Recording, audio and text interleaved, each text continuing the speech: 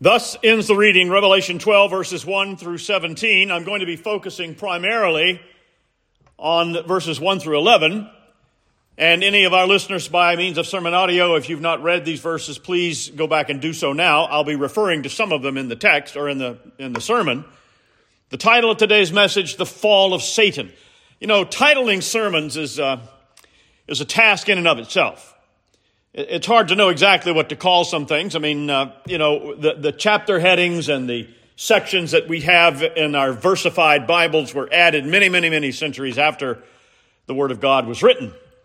The books themselves have titles, but in terms of titling sermons, this could have been titled any number of different things. But I think it'll be obvious at least why I chose this title for this particular message as we go along. There was an article some years ago in the Denver Post about a woman who had a sheep ranch in southern Montana. And the story was about her having to do battle with coyotes who like to help themselves to her sheep from time to time. And in order to deal with that, she tried just about everything she knew to try. She tried putting up electric fences, odor sprays, scare coyotes, instead of a scarecrow, a scare coyote. But nothing seemed to deter these animals from killing her sheep.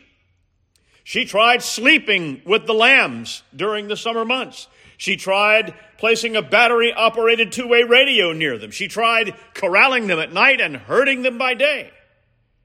But the coyotes kept coming. And at one point, she lost over 50 of her sheep. Now, according to the article, she was eventually able to solve that problem. But one thing that she learned, and learned well, is that it is in the nature of a coyote to kill sheep, to destroy them, to swallow them up at all costs. I share that story because it is a fitting illustration of Satan's attitude toward Christ and his church. In Revelation chapter 12, John sees in his vision a powerful, almost overwhelming example of the goal and purpose of Satan. One that has been from the beginning to destroy and swallow up God's plan for humanity. Although the chapters of Revelation are numbered from 1 to 22, the events that unfold throughout these chapters are revealed, but not in sequential order. This is a key point in helping us understand and come to terms with the sometimes strange, erratic imagery that we find in this book. One of the reasons it's hard for some people to understand is that it simply cannot be read in many of these chapters as if everything comes one thing right after the other in chronological sequence. Now, of course, there are other types of literature and books in the Bible, the histories, the 1st and 2nd Kings, Chronicles, for example, where you are given sequential facts. This king died, his son took his place, he was a good king, he was a bad king, this happened, that happened. So you can read that way. But when we come to apocalyptic literature, which is panoramic and somewhat dreamlike, you can't really read it that way and make sense of it. Now, that doesn't mean it's any less true or infallible and inerrant. It's just a recognition that God uses different human means to communicate his truth, and he expects a little bit of effort on our part to understand that. Now, in these verses 1 through 11, and I invite you to go back and read them again. Let me just hit some of the high points here. There's this great sign in heaven. John sees a woman clothed with the sun and the moon under her feet and a crown of stars, 12 stars on her head. She's pregnant. She's having birth pangs. She's about to give birth. And then there's this great red dragon, 7 heads, 10 horns on his 7 heads. And his tail sweeps a third of the stars out of the heavens to the earth. And he stands ready to devour the child as soon as the woman gives birth. And she gives birth to a male child. Now notice he says in verse 5, who is to rule all the nations with a rod of iron, and he would be caught up to God in his throne. That right there is a pretty good indication of what he's talking about, isn't it? And who he's talking about. But then he says, and the woman fled into the wilderness, where she has a place prepared by God, in which she is nourished for 1,260 days. Do the math. That comes to 3.5 years. And then he talks about war in heaven, Michael and the archangels fighting against the dragon defeated, and there's no longer any place for them and his demons in heaven, and the great dragon is thrown down to earth. In verse 10, he hears a loud voice saying, "Now the salvation and the power of the kingdom of our God and the authority of his Christ have come. The accuser of our brothers has been thrown down."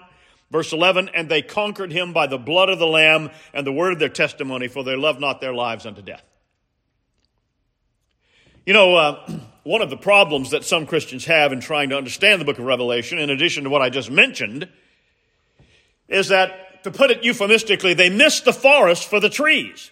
And what I mean is that some folks, largely under the pernicious influence of dispensationalism, they insist on trying to find literal contemporary application and meaning of every detail of the book.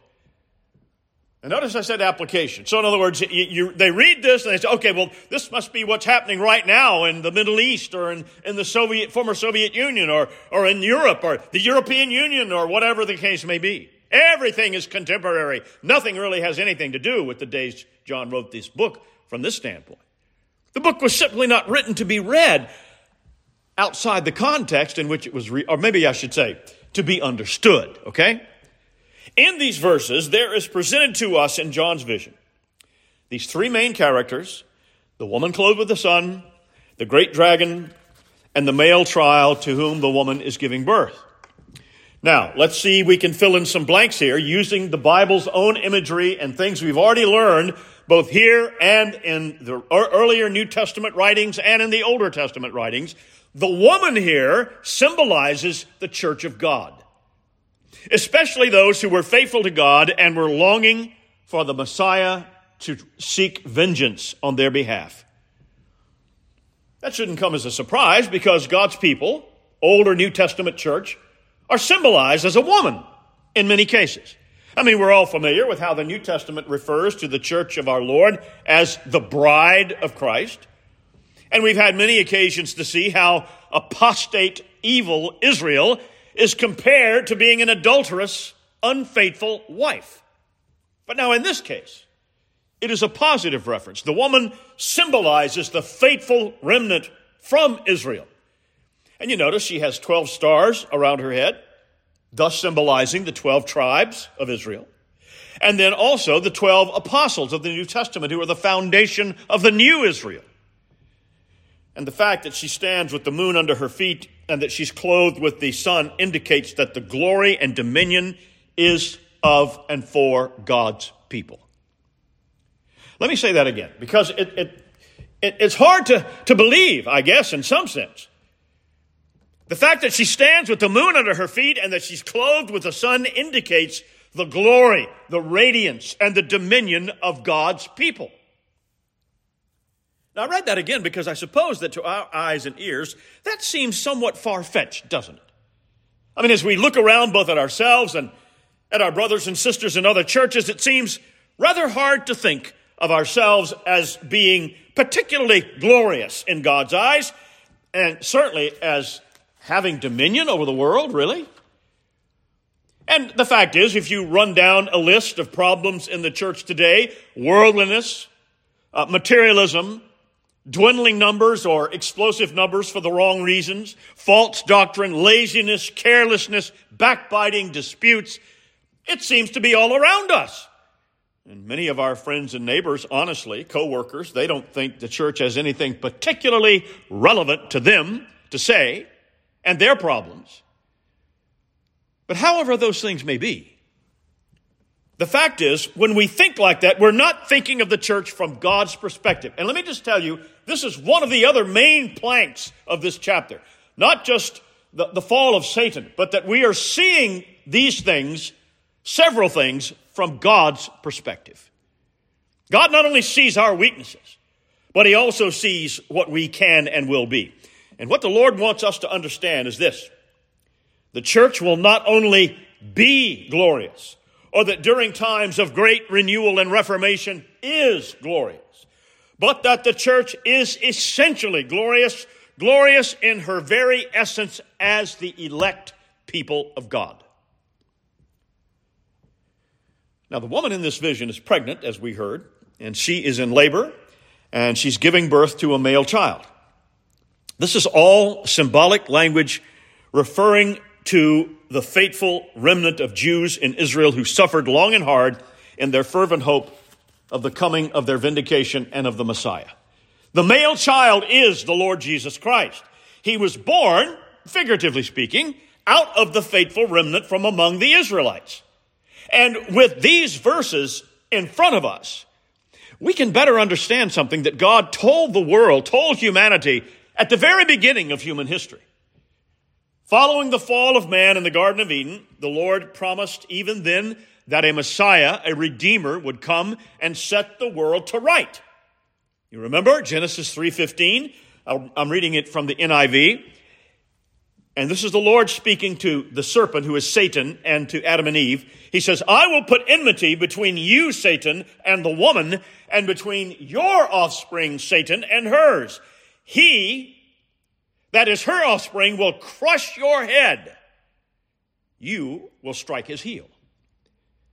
Now, let me just add parenthetically, there's a big difference in being struck on your heel and having your head crushed. Who do you think wins this battle? It was told at the very beginning. The child of the woman in Revelation 12 is the same offspring as promised in Genesis 3:15. He is the one who rules the nations with an iron scepter. He is the Lord Christ. But as we see again, look at verse 3, there's someone else here in this account. Reading from the New King James Version, and another sign appeared in heaven. Behold, a great fiery red dragon having 7 heads and 10 horns and 7 diadems on his heads. Now, in this case, we don't have to do a lot of speculating as to who and what that dragon represents. That's because John himself tells us in verse 9, that this dragon is the devil and Satan. And what's particularly noteworthy here is that this dragon is a combination, figuratively and symbolically, of all four of the strange beasts that we read about in Daniel's vision several years ago when we went through that book. Do you remember those 4 beasts?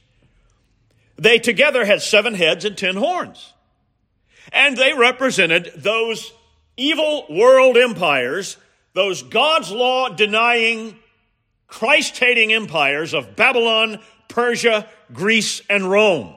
Each of those empires in turn represented the various stages of Satan's efforts to dominate the world, to take over and establish a world order that followed his law and not the law of God Almighty. So, in reality, the great beast, the serpent, the devil, and all the other beasts represent only a partial image of the collective whole. And maybe at this point, this is a good place to be reminded that this book of Revelation is a book of theology and biblical imagery and not astronomy. That's another way of saying that some of these things are meant to be understood symbolically and not literally. Obviously, the earth could not withstand even one star falling on it, let alone a third of all the stars in the sky. No, what John is seeing is the fall of Satan and the rebellious angels who followed him in his revolt against God's authority. This is a vision of the casting of Satan and his demons out of heaven. Now notice what the dragon attempts to do here. He's waiting to kill the Messiah at his birth.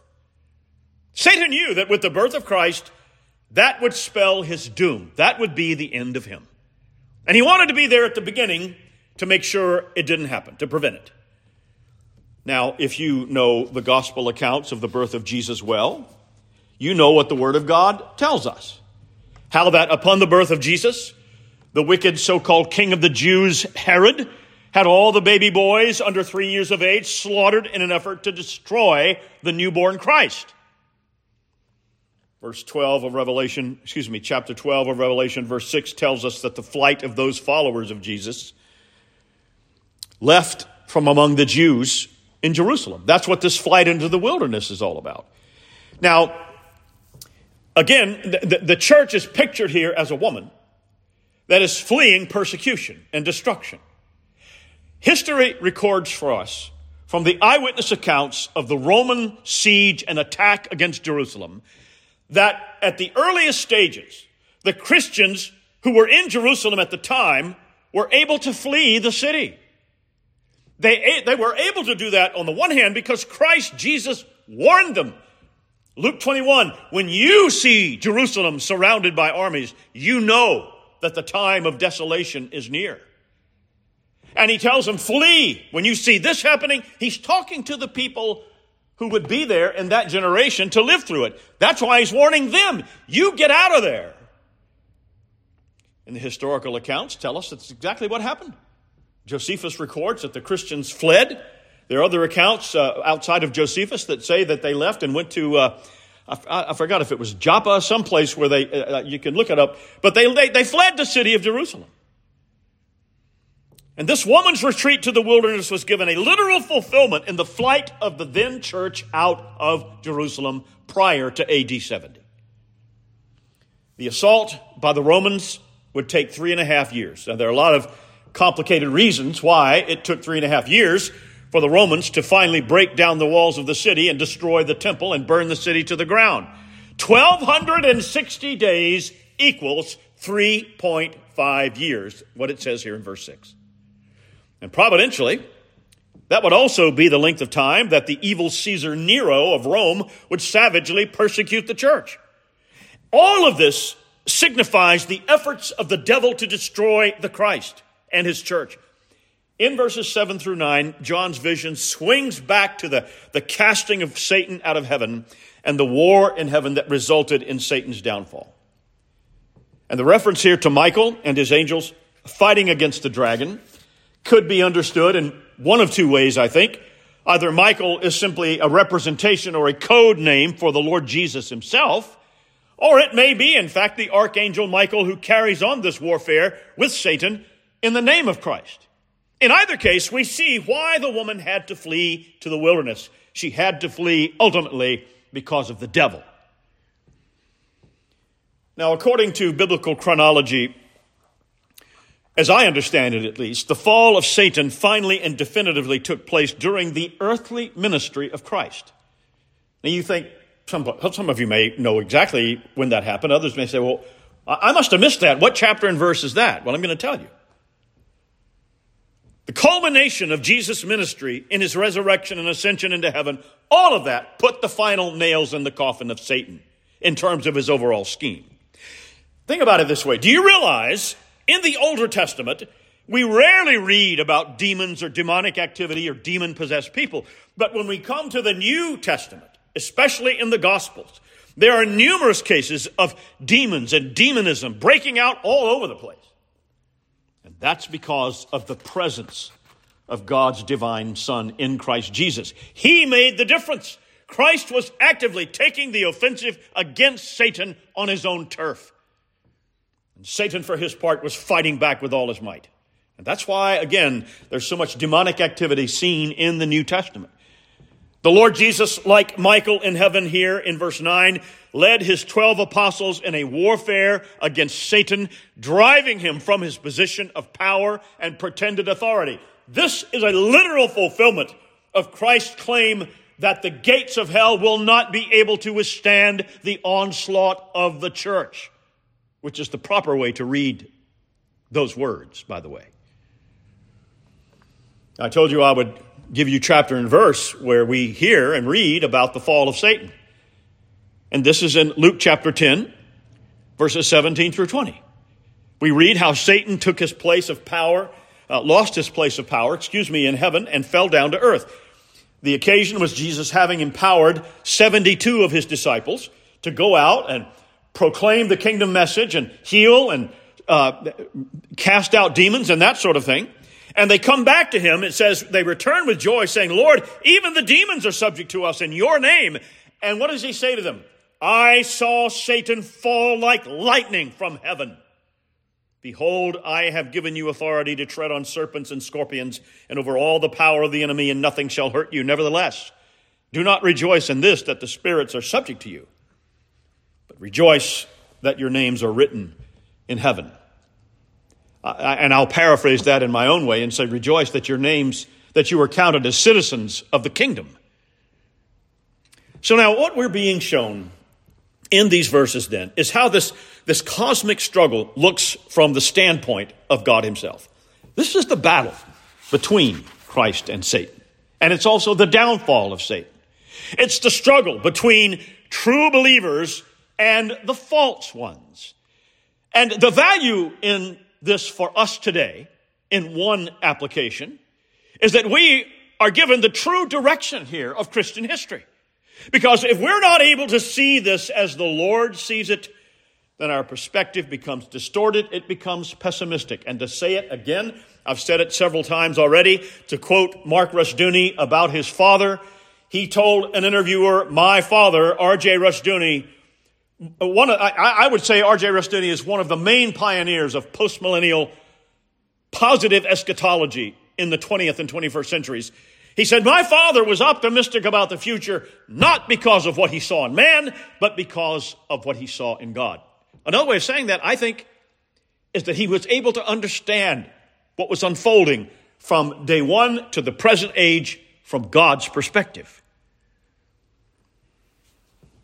Another thing that we need to consider in that way about how these things apply to us, and it is also something that when you see it or read about it from God's perspective, it puts a very clear light on things. This is a great temptation in our time, what I'm about to describe to you, and it's the temptation to moralize Christianity. Now, what I mean is to see this struggle between good and evil as just in a broad sense, having nothing to do with biblical history. It's the good people versus the bad people in some broad way. It's love versus hate. It's the wicked versus the good. Now, that may well be how anti-Christian and non-biblical religions see the world, but this is purely humanistic religion. You say, well, wait a minute. Is there something wrong with preferring goodness over evil and good over bad and love over hate? Well, no, in the biblical sense, there's certainly not. But that's the problem is in our modern, and let me qualify it. It's not just modern. This goes all the way back to the beginning. People want to define what love is, what hate is, what good is, according to any and everything than how God defines it in his law word. And that is humanism. Christianity is hostile to moralistic religion, and this section of Revelation is designed to make a moralistic interpretation of Christianity impossible. It's very easy, for example, for people to feel good and holy and self-righteous because that's a basic part of the sin nature we inherit. And it's easy to, quote, get religion by approving of what society says is love and honesty and fidelity and other virtues. You see how that works? Who does not believe in those things in some sense? So the non-Christian worldview and religions make it easy for a person to be, quote, moral. Now, I'm going to give you one of several examples here that this one just was given to us in recent weeks. I think everybody here and everybody listening knows something about the poor, hapless NFL player who fell, I think he actually technically died on the football field. They had to revive him twice. I'm not going to get into the speculations about what happened to him, but the point is, after they carted that guy off in an ambulance off the football field, all these NFL players knelt in a big circle in the middle of the field and began, quote, praying. And I'm sure there were many people in the stands who said they were doing the same thing. I finally came across one sports commentator, not on the main networks, of course, who raised the question, who in the world are these people praying to? And I'll add to that, I would be willing to hazard a guess that the majority of these people who took the knee to, quote, pray for their fellow player hadn't darkened the doors of a church or read a Bible in probably most of their lives. Isn't everyone in favor of morality? I mean, shouldn't everyone be in favor of prayer? Well, what if you're praying to Satan? What if you're praying to some Hindu god? Should you be? See, you have to qualify these things. Yes, everyone's in favor of some type of morality, but the question is, whose morality is it? The moral standards of the average American, and I'm not going to get off into whether this refers to the average citizen of the United Kingdom or any other English-speaking country. I can only speak about these United States. But the moral standards of the average American is not the moral standard of the Bible. Is that a surprise to anyone in this room? Everyone is moralistic. Everyone supports a moral standard of some sort. You know, the old saying is there's honor among thieves. Supposedly, even thieves won't steal from each other. But you see, moralism is a religion of self-deceit and self-righteousness. And today, especially among our political and social spokespeople and the woke classes, there are many who preach love and virtue. But you see, they proclaim a morality that is not grounded in the absolute law of God, nor motivated by a life transformed by His Holy Spirit. All moralistic religion and all moralistic preaching and teaching encourage hypocrisy. This is from God's perspective. This is how God sees things in the lives of, I would say, a majority of people at this time. And there have been many other famous examples of this, to cite one more. How people think that they can devise their own standard of morality to deal with their guilt and their problems when they break their own standards of morality. I saw an interview some years ago with a well-known TV and movie personality. She was on one of those talk shows, and she was being asked about another well-known, perhaps even better-known movie star and personality than herself. And she was asked, did you know this woman? And she said, oh, yes, I certainly remember her quite well. And you know, the saying was, as she supposedly, this woman she was describing was a devout Catholic, a devout Roman Catholic. And because of that, there are so many Roman Catholic churches in Southern California because this woman had numerous extramarital affairs, and every time she had one, she felt guilty, and she would give money to the Catholic Church to build another parish. See, moralism is a works religion, a works morality. Its goal is always the same: to enthrone man as his own God and Savior. It may have a facade of a form of Christianity, but moralism is always anti-Christian. Because you see, friends, the only hope of men and nations is in Christ Jesus. As the psalmist reminds us in Psalm 127, except Yahweh, the Lord, build the house, they labor in vain that build it. Let us, by God's grace, build our lives and our homes on God's law word. That is the only sure foundation. Let us pray.